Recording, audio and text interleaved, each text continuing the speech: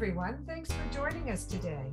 I'm Donna Carrick, your host of Dead to Rights, the podcast, and I'm here today on behalf of the Mesdames of Mayhem to introduce you to Rosalind Place, who is one of our Mesdames for several years now and has had stories in a number of our anthologies. Now, in this current anthology, Roz has got a story titled A Faint Disturbance of Hope. And that will appear in the Spirit of 13, which is coming out in the fall of 2022. Hi, Rosalind. How are you this morning? Hi, I'm just fine, thanks. Good. I really want to talk to you about this story because it starts with a very poetic feel. I mean, I just love the feel, and it draws on the past. It's got images of the past. It begins, I am walking in the past again, not my own past. It has never been so clear. Tell us where this poetic prose of yours comes from. Is this something you've always had in your writing style, or has it developed over the years? It's interesting. I think I've always had it. I don't really know where it comes from. When I was in my 20s, I did write poetry for a while. But I find that when I'm writing, it's almost like I'm listening to music in a way. And I think maybe that has some effect on how it reads when, yeah. Yes. I think Janet Fitch said, and she was the author of White Oleander, and she said one time that before she writes, she always reads the poets because that brings the poetic voice into her prose, you know? And I do think there's something to that if you study the poets, this is going to come into your voice. And I've noticed it with your last couple of stories. Now, tell us about your character. She is drawn to memories of her mother. Who is she, and why is she so drawn to these memories? Well, I suppose she's a bit of a lost soul. I think that part of what I suppose, writing about in the story was this idea that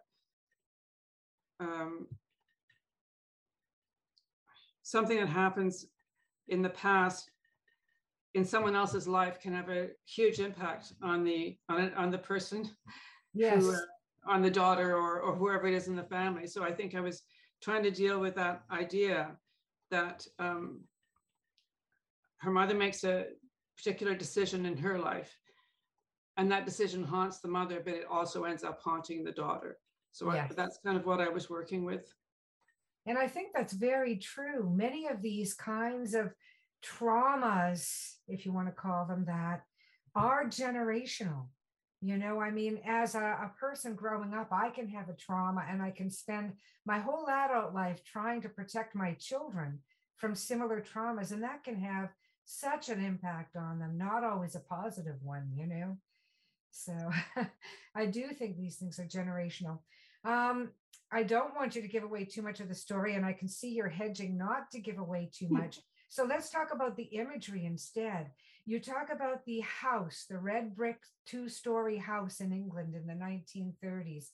And all of your imagery there is very evocative of a time and place in particular of white male privilege. Did that come into it quite a bit? I suppose it does, yeah. In the character of the father, it does certainly, and just I'm trying not to give things away, but I think just in the kind of work the mother does in her position in the household, definitely. I didn't do that consciously, but I mean it's just there, isn't it? Just there, yeah. It comes in very early. You can see it in the first couple pages. I found this with the last story that was in our anthologies too, that the storytelling is just exceptional. Have you felt that you've grown as a writer over the last few years? Because each story that you write, the last few actually, I have just absolutely loved. There was the story in the Key of 13 about the musical instruments. That was just brilliant. I mean, it just sparkled. And then there was the one in A Grave Diagnosis about the not really off world, but other part of the world. It might as well have been off world because they were exploring a region that was taboo. Nobody was allowed to go there. So, yeah, you're Yeah. bringing in such details and such richness into the storytelling. Oh, thank you. It's interesting. Um, I worked on a book over a number of years, and I have finished it. It's kind of sitting, waiting for me to do something with it. But I think that really had an impact on. I think my writing did improve through that whole long process of dealing with the plot and just dealing with well, of course, all the things that come into trying to Yes. create a Yes. novel. So I Yeah. think maybe that had, because I feel it myself that it has gotten better over the last few years, and I'm very thankful for that. Um, I'm glad you see it, and I'm glad that you're not just throwing out false modesty, because it really is. It's really a cut above the average. I don't say that lightly. Um, no, it's in thank the you. style, and I think people will really enjoy it and really find something in it that they can enjoy. But not to go on too much on that theme, I wanted to ask you about your novel that you had been working on, because I tell new writers, new writers always say the same thing. Every time I write a couple pages, I look at it, I think it's garbage, I throw it away. And I always tell them, well, keep at it, because by the time you get to page 300, or to your second novel, page 400, you're going to feel a lot more confident in your voice. So tell me how your voice evolved during writing your novel. Oh, wow, that's a difficult question, I think.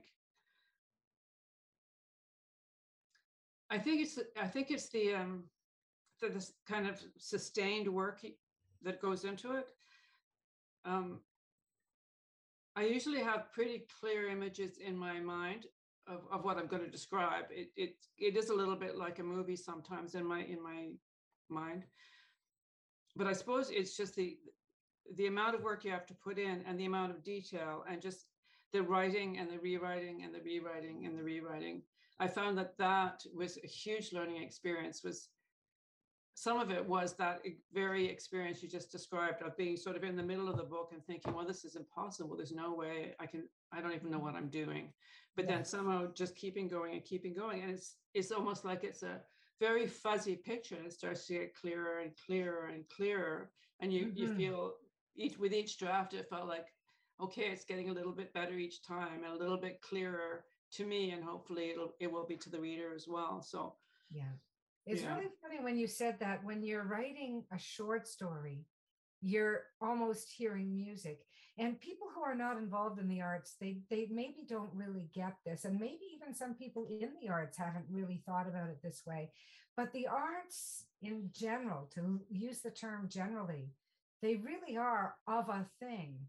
I know that when I feel stuck in my writing, if I see paintings that I love, it somehow jars me back into writing mode.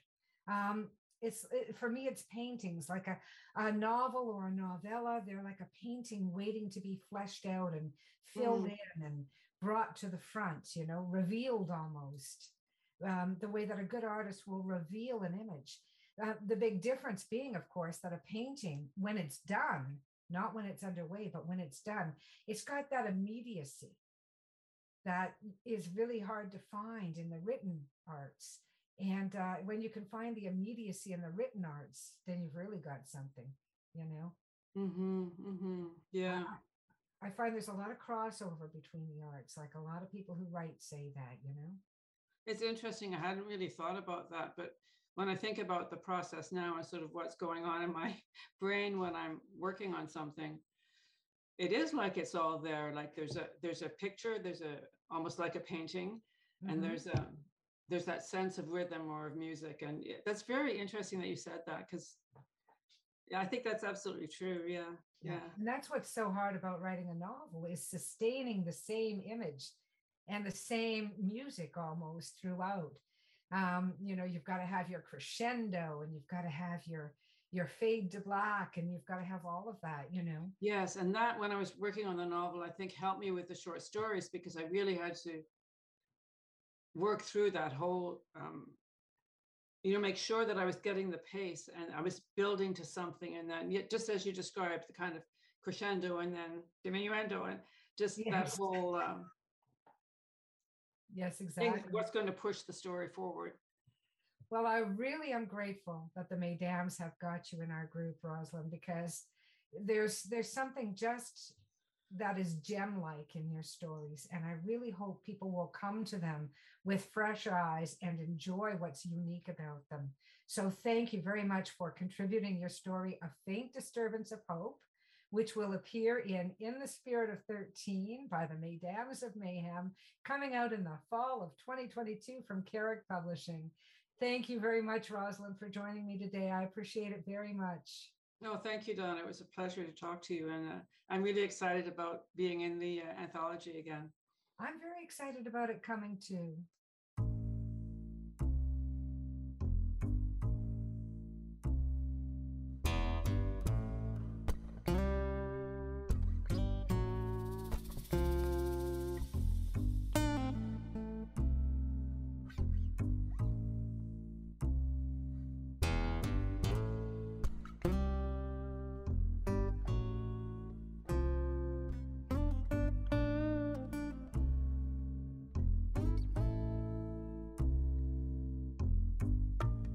Dusty road, man alone. His vital signs go on hold, and I don't know what you've been told, but the years have turned my eyes gold. And I told you what you told me, we'd never be in the same boat for free, yet it rides